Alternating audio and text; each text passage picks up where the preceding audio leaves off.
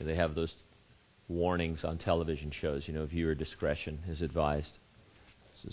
Say listener discretion is advised because we're going to be talking about money this morning. So if you want to put your wallets in the car, you can do that. We do talk about money when the Lord talks about money, and so we're going to do that this morning. Hopefully I can give you what I think is a very interesting perspective on Matthew 6:19 through 21, something for all of us to consider. The Lord there says, "Do not lay up for yourselves treasures on earth, where moth and rust destroy, and where thieves break in and steal. But lay up for yourselves treasures in heaven, where neither moth nor rust destroys, and where thieves do not break in and steal. For where your treasure is, there your heart will be also."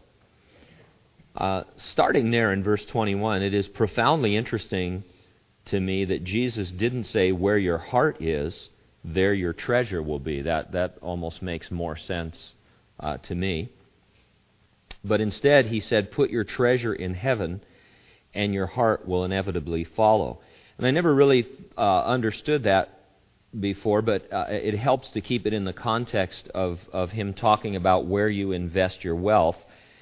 And thinking about that, I've noticed that people with financial investments follow the stock market very closely, or wherever you have your money invested, and some people more than others, I mean, and I'm not even criticizing, it's just interesting. Some people, when you talk to them, you can tell they're spending a great deal of time, watching these things that to me are just tickers that come across the bottom of the screen and get in the way, and stuff. But they know all about what their stocks are doing and when to buy and when to sell. Those who own real estate follow the housing market with genuine interest. Get it? A little bit of a joke there. So I think, if you keep it in that context, if I have treasure in heaven, then I'm going to pay attention to heavenly things. That's the idea. Jesus is really almost like an investment banker here. He's taking on that mantle, saying, hey, those of you who invest, you put your investment there, and then you follow that because that's where it is. And he says, so if you put your investment in heaven, then your heart will follow that. And so it's really an interesting perspective. If I want to be more heavenly hearted, then I should send my treasure ahead to heaven. This is a whole other kind of a sub-theme we'll talk about a couple times here this morning. I very rarely have said this. I have said it over the years, but sometimes if people come in and, they're just, hey, I just don't, I don't feel the Lord. I don't feel like I'm really growing in the Lord. I mean, sometimes the real question is, well, are you giving to the Lord? How are your finances when it comes to the Lord? And, well, I don't really give anything. Well, then you're at an impasse, because the Lord said if you send your treasure ahead, then your heart will follow, and there's a direct relationship to that.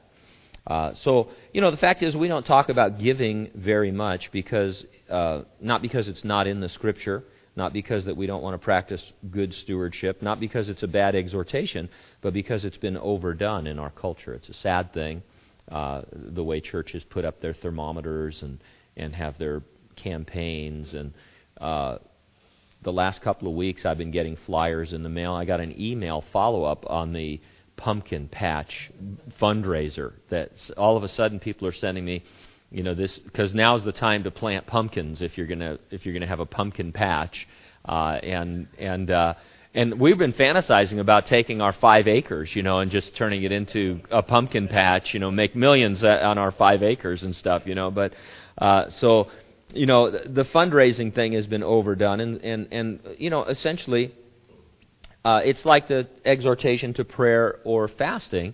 It's in the Word, it's an individual thing, and so we just want to talk about it. But the Lord's going to get into it and a little bit in our face this morning about giving. If I have treasure in heaven, my attention is going to be focused more on heaven. In other words, I've invested there, and so I'm going to pay attention to what's happening there.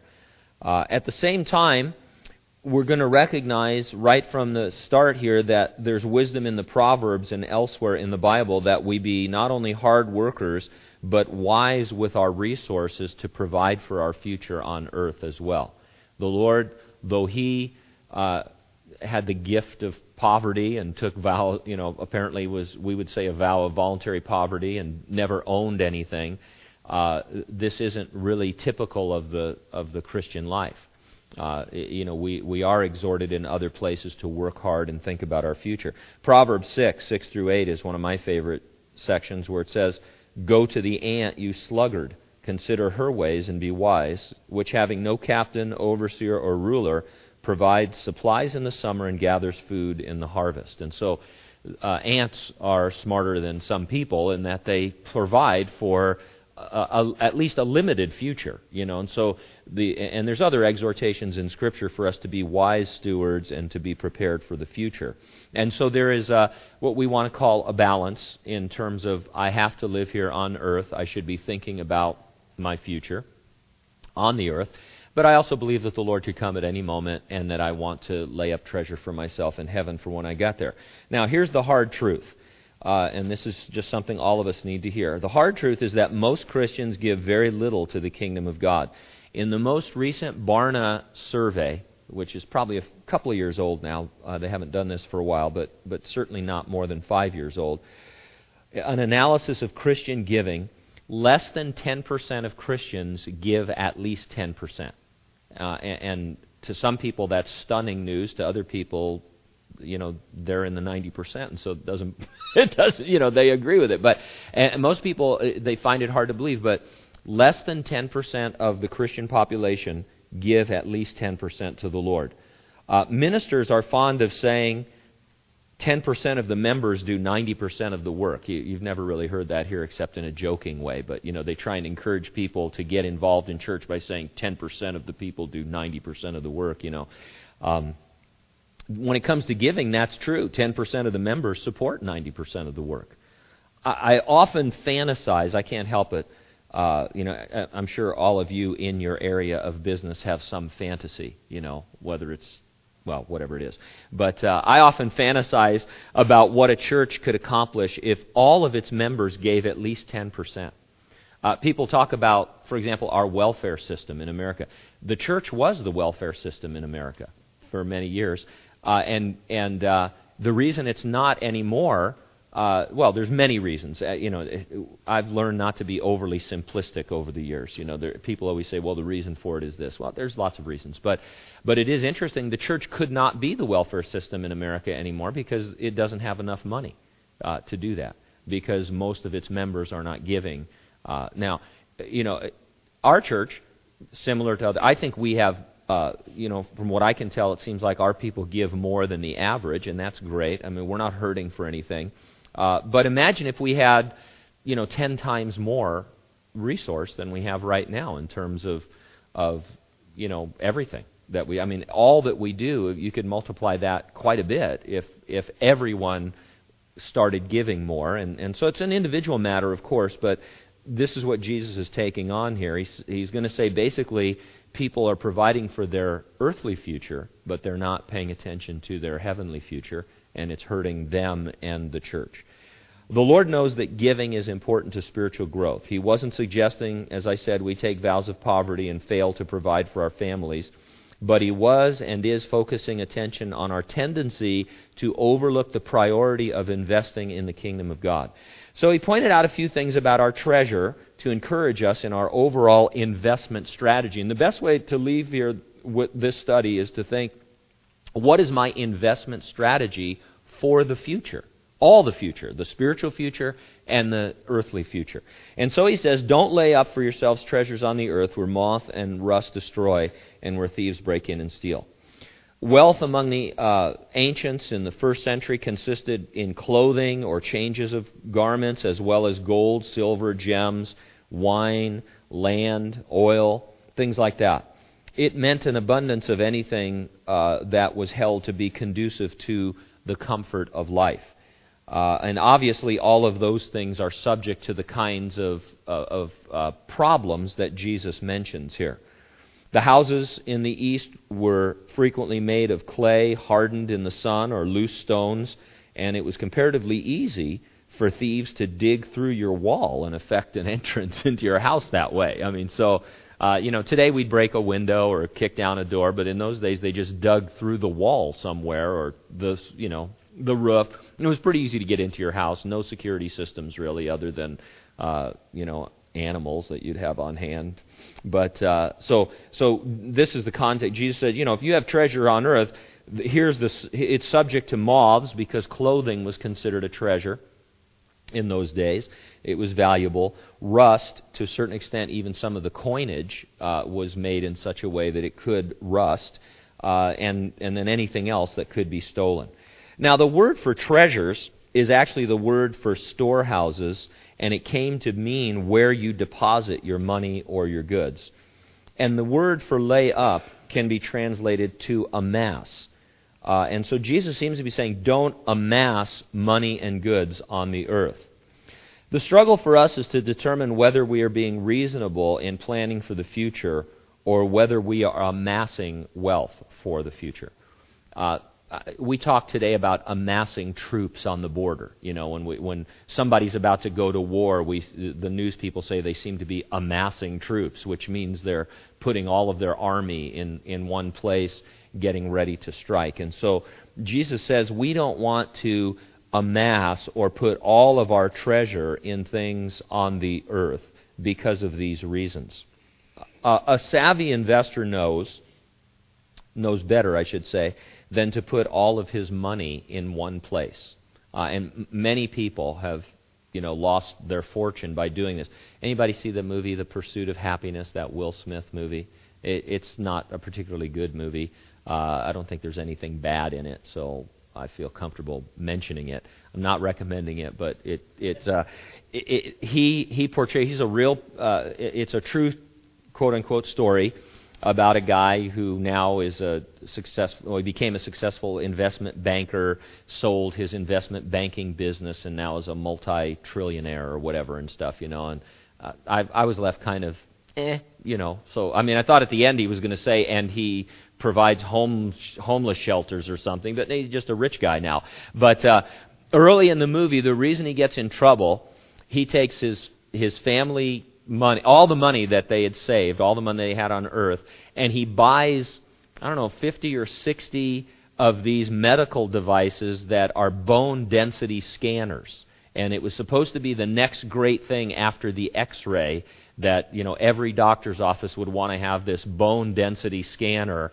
And he bought like 60 of them at a wholesale price, and then he had to go around and sell them to doctors. He found out nobody wanted one. It was and so he loses everything trying to sell these machines, and he can't do it.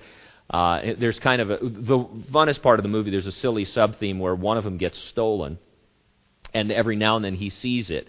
The people who've stolen it or carrying it are they're hippies, and he chases them through San Francisco and stuff, But the point is, you're stupid if you do that. I guess it could work out from time. Some people have done that and they turn a fortune. But generally speaking, if you go to talk to an investment consultant, they're going to tell you don't want to invest everything in one thing, because chances are you're going to go down the tubes. You want to be diversified. And so, from a strictly earthly point of view, you're told to not amass your wealth in only one type of investment. Diversification is important. And so I think what Jesus is saying, that to only deposit money and goods on earth is a poor investment strategy since it lacks diversification. After all, any number of things can negatively impact your wealth on the earth. Like moth and rust and thieves. So what the Lord is saying is you should have a diversified portfolio, and it should include heaven, and you should think about heaven first. And then you can invest in all these other areas. So that's really, he's a pretty smart investment banker for a guy that didn't own anything. And he said, look, it's okay. You don't want to, but you don't want to have all your eggs in one basket, and you really should be thinking about heaven. And yet most Christians really are not diversified. They do put all their money in one place. It's on the earth. And so the Lord is exhorting us to diversify and put some of our money in heaven. And so he says in verse 20, lay up for yourselves treasures in heaven where neither moth nor rust destroys and where thieves do not break in and steal.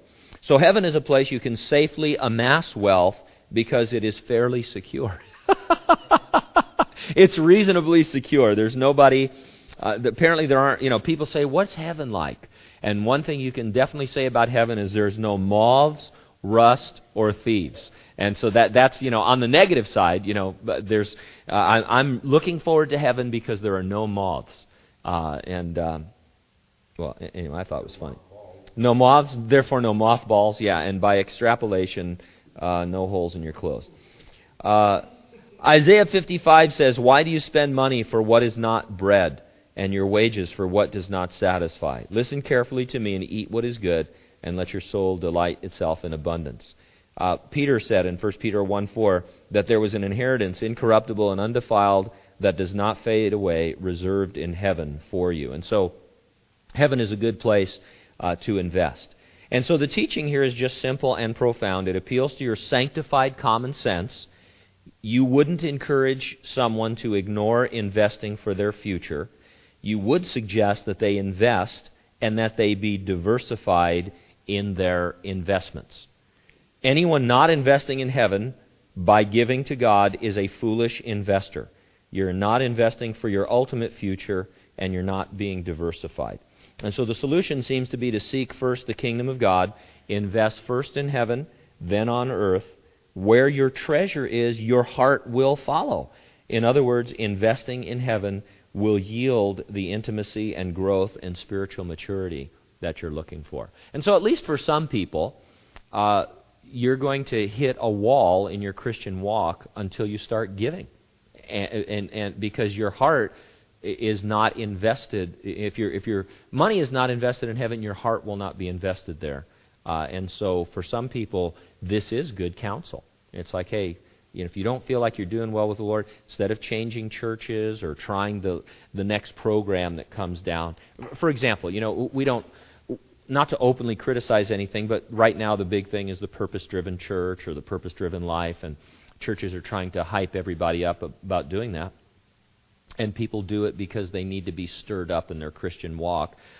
Jesus is saying probably what some of those people at least need to do is just give to the work of the Lord, and then their heart will begin to follow that work. Even on a very common level, if you start giving, say, to a particular mission, then what happens? You start to care about that missionary, and you start to pray for that person. You start to be invested in it. You might even end up there visiting that person. And so there is you can really see a direct connection between that. So the Lord's just saying, be diverse in your portfolio. Take a look at your investment portfolio and make sure some of it's going towards heaven. And then you'll have all of your bases covered, and you'll be better off for it. Amen. That's really